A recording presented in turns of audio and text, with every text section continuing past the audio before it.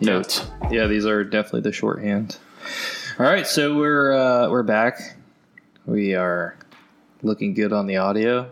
Awesome. Thank you, Douglas. Yes, Douglas.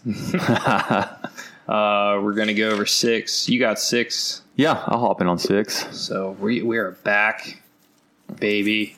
Here we go. So Sermon on the Mount, part deuce. Part deuce. All right, so quick recap. Sermon on the Mount, part 1 was the Beatitudes. Jesus came to fulfill the law, not to abolish the law. And then he gave us 6 examples of, how's the way of saying this? Like 6 examples, areas that the law was inscribed like in the 10 Commandments, but God was coming to like dive deeper into those issues to like the real heart of the problem, you know, on those 6. And then we get to chapter 6 where the Sermon on the Mount continues. In this chapter, the big takeaway things are on like almsgiving, prayer and fasting. That's about the first half of the chapter right there.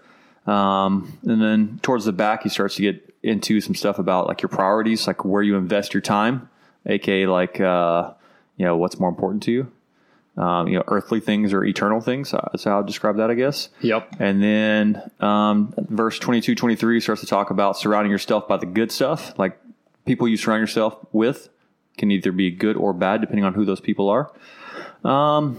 And then towards the end of the chapter, he starts basically talking about, how do I describe this?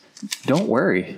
God's got you, as in, like, I think we were just discussing this off mic. One of my favorite parts in there, and we'll get to it, is where he says, like, basically, like, you worrying about stuff isn't going to add anything to your life. So just trust God and go with it, And I think that's the hard part about being a Christian. Yeah, and I think that gets summed up in the last verse where it's like, there's enough worry in your life today, so don't worry about tomorrow. You know? And that's why I think people leave the faith is because they believe that they gave God like everything, and then God, for whatever reason, somebody died in their family. Yeah.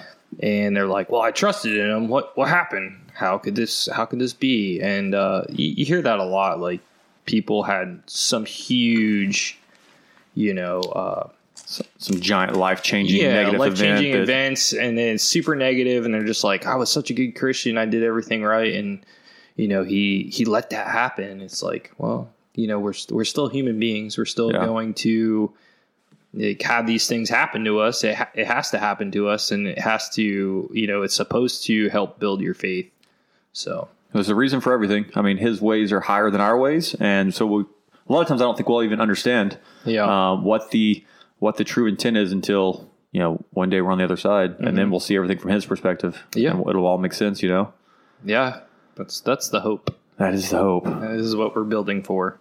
Let's see here. So where do we hop in at? So I think verse 3 is pretty interesting. It talks about almsgiving and how... So Jesus isn't a big fan of people doing stuff for like praise. Yeah. That's part of it, I think, here. And the other part, I think, is like people tend to do things for praise, but they also try and do things to the point where they hide their faith too. So I think this verse, if you really read into it, I've read a lot of commentary on this verse specifically, was like, don't do it for attention, but also don't hide the fact that you're a Christian. It says like, you know what I mean? I can't dig too far to that with the time restraints, but yeah, no, interesting verse. And we can, and I think, if we just pause real quick, and time restraints are great, and we want to make this manageable for people to hear, but like also if we have something that we want to put out, let's just do it. I mean, you could stop it when you want to, but we're here to go with it. push what comes to us, and hopefully it is from God. So I think the way I summarize in my notes is kind of silly, but it works for my brain. Is your worship, you shouldn't be like a magician hiding it, but you're also not like putting up on a billboard so people see you. They should see Jesus through you. Right. And I think when you do something and you do it in the name of, not in the name of God, I don't want to be like that. Like, I'm not going and giving out, giving money to the homeless man and going, this is because of God. But also, when you do profess your Christianity publicly, and people are constantly looking at you. Yeah. So they want to see what you're doing. So in that aspect, you can do it without saying, well, this is because I'm a Christian, I did this. You could just do it. And the people that are always like putting you under a microscope will see that happen. They'll be like, okay, maybe it's not a bad thing. Also, like, understand that it's God's money. Like when I first became a Christian, I had a hard time giving out money to people because I watched, a homeless man take that money and go right into a liquor store. But like once it's from your hand to theirs, it's like it's their choice. It's their choice, and it's between them and God. You just did what you're supposed to do. And once you start looking at money as like, a way to provide for everyone, then, not just yourself, I think it makes it a lot easier. Absolutely. I agree with that. So, yeah, I mean, the acts of charity thing, you can do it. You can do it without publicly being like a total tool. Yeah. Like, I'm doing this for God. Perfectly put. Just be a normal person. And, if it strikes you that, I mean, I've heard guys say, they'll see something like on the side of the road. They'll see a guy like struggling to fix his tire. And then there's like this like thing in the back of their brain going, you should have stopped. Yeah. I've been there. Yeah. So like that might be God telling you like you should have done. I passed plenty of people and it never, I need to stop. But I've had that happen. Like somebody has been in a ditch somewhere and you're just like, well, the car behind me, and we're going back to like people being, putting you under a microscope. The car behind me might have followed me from my church parking lot down this road. I had no idea that they were following me. They're just following me because that's the same direction they're going. And we both see this person pulled over on the side of the road. Now, I'm not going to do it because this guy's behind me and he's judging me, and that's what I'm thinking. I'm just going to do it because, something told me I need to stop for this person. But that goes back to the whole thing of, don't hide it, as in, like, that dude just saw me leave a church, and now I'm helping this person on the side of the road. I didn't have to say anything. I just be a normal person. Just be a good person. Just be a good person. Sum it up, man. Yeah, I'm like all the way.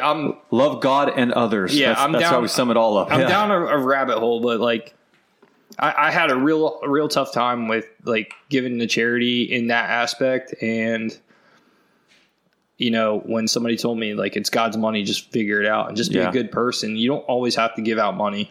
It could be a prayer. Like you're at the stoplight and you don't have any cash on you and you see this homeless dude holding a sign, pray for that man.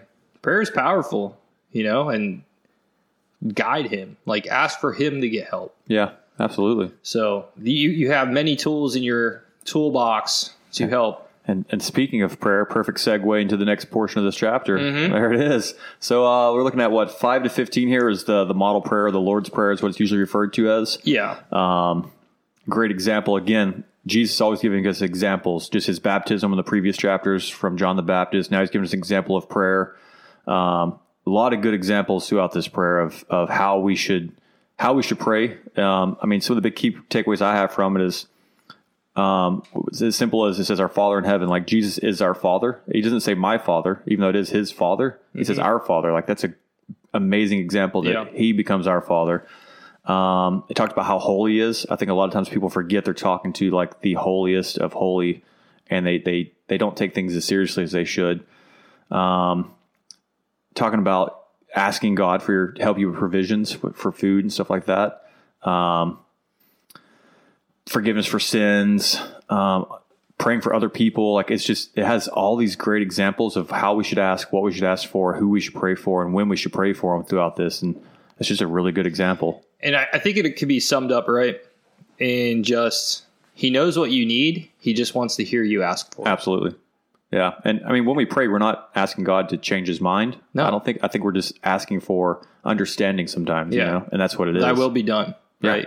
So whatever he wants to have happen, you're okay with. You're giving him the green light, whether it mattered or not. You're giving him the green light to do what his bidding is, right? But also, I just think it's so simple. It says right here, like in verse 7, when you pray, don't babble on and on as people do of other religions. You don't have to do that. And then be honest, be earnest with you and him. Just be truthful. I mean, transparency. You don't have to close your eyes. You could be driving down the road and just talking to him. Yeah. Like, and then it's another thing at the end, in my Bible, it doesn't say amen. So amen is like, is it Hebrew for like in closing, basically? Like amen is it can mean a couple of different things, but most people use it as I agree in our modern society when they say amen in church. Instead of saying I agree, but it's been used as a closing for prayers and forever. And sometimes I don't even say amen because I'm not done. Yeah. But my thought right now is done, and it should always be an open-ended conversation between you and God.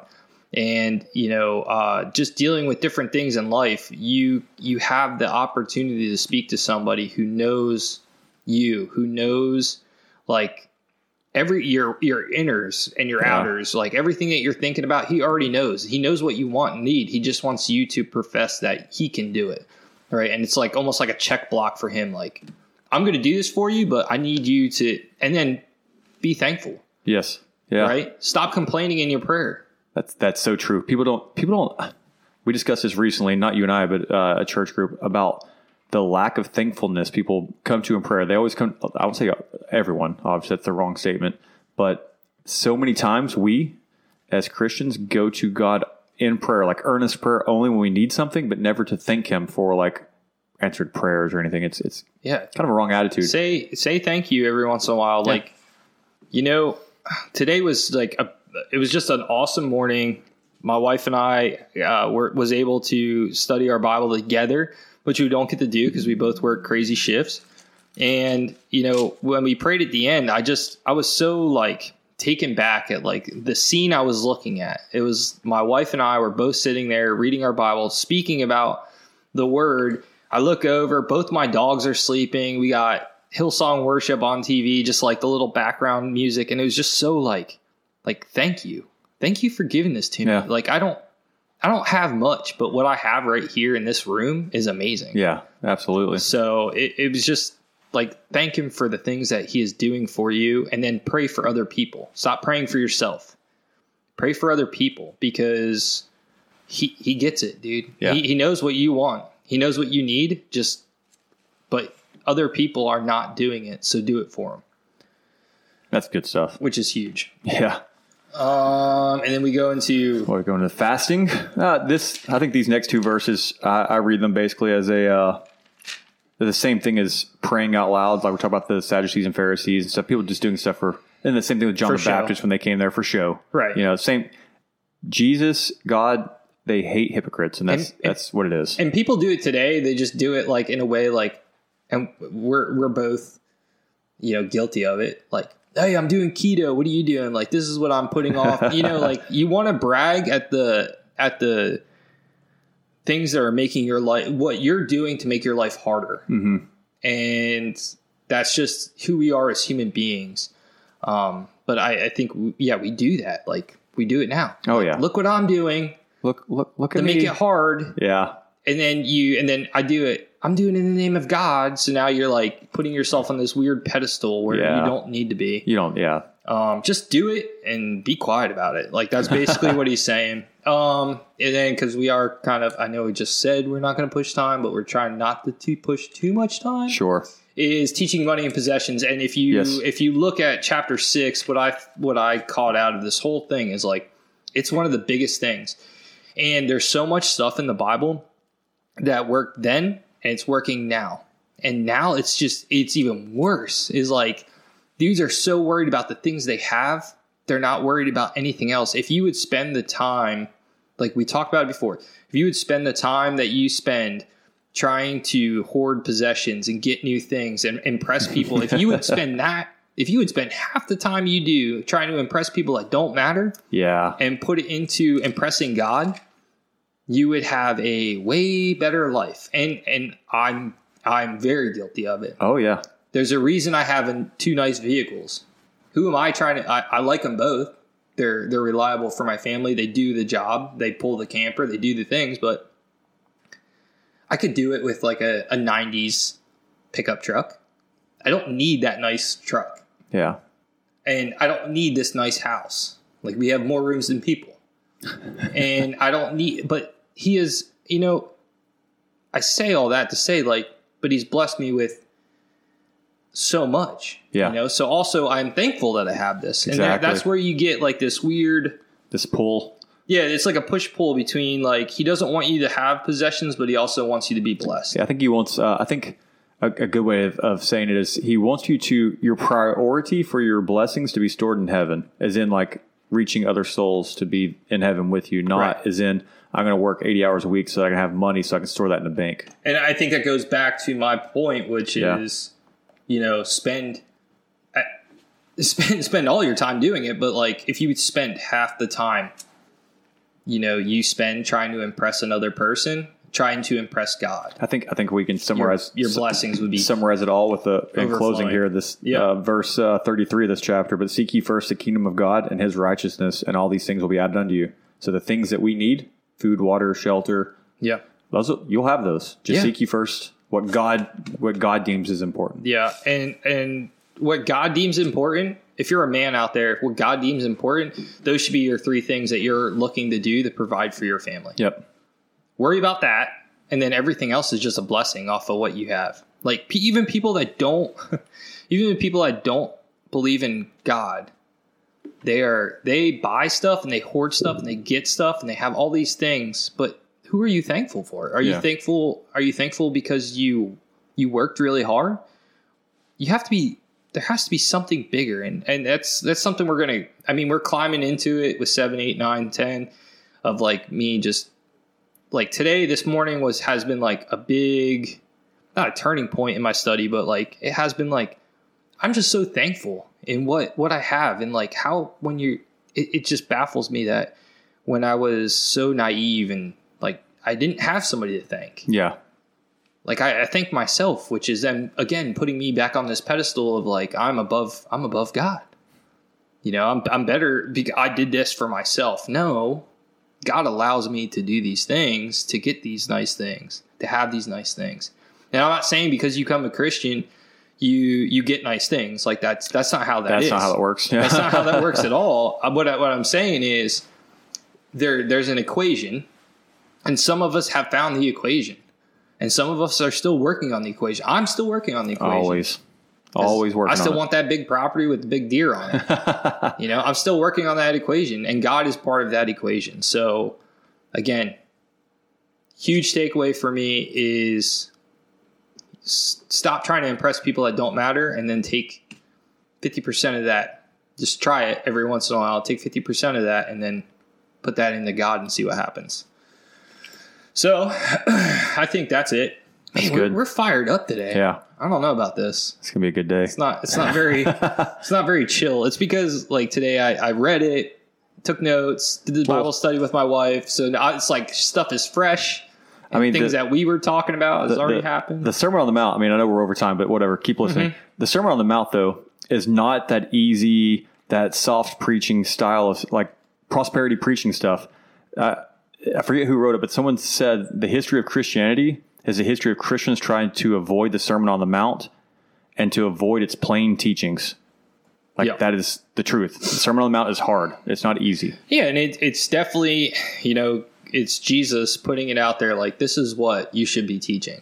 So every time you go to the church, there should be some kind of structured teaching about one of these things. And there's nothing, he covers everything that we're going through now. Yeah. This is the only book that will stand the test of time. Absolutely. And you could call it what it is, me connecting dots from back then to now, but like it really here's my question to you. Find me one of these subjects in the Sermon on the Mount that doesn't apply today. Doesn't apply today. Yeah. Tell me. And then, I will recant my statement and we'll shut down the podcast. That's what I'll do. If you could figure it out, I don't see it not happening. Because good luck. I think that's the question for the day. Yeah, question for the day. Is that what we're doing? Yeah, I like that one. Well, I think the one you just said. Find me one thing that isn't applicable to today. Yeah, from this. And then even better yet, if you're on the Instagram and you go under the thing, just comment on. You don't have to throw yourself under the bus, but like, what are you struggling with on the Sermon on the Mount? Like we are all struggling with each part of it, but what have you done to help yourself? Maybe that could help somebody else. That's awesome. I like it. It should be a two-way street, people. Talk to us. Oh man, we're over 20 minutes. There's a Karen just slamming on her steering wheel. I don't have time for this. How dare you? How dare you? Back to that 50%. Just give 50% to God. That's all we're doing right now. We're just reading the Bible and telling you what we think about it. So deal with it. Good night. I'm fired up. Yeah, meet us tomorrow for tomorrow another chapter of Sermon on the Mount. Yeah. It's not as bad though. I call this one Golden Pearls. What I call tomorrow. We'll see. Golden Pearls tomorrow. All right. Thanks for listening. Bye.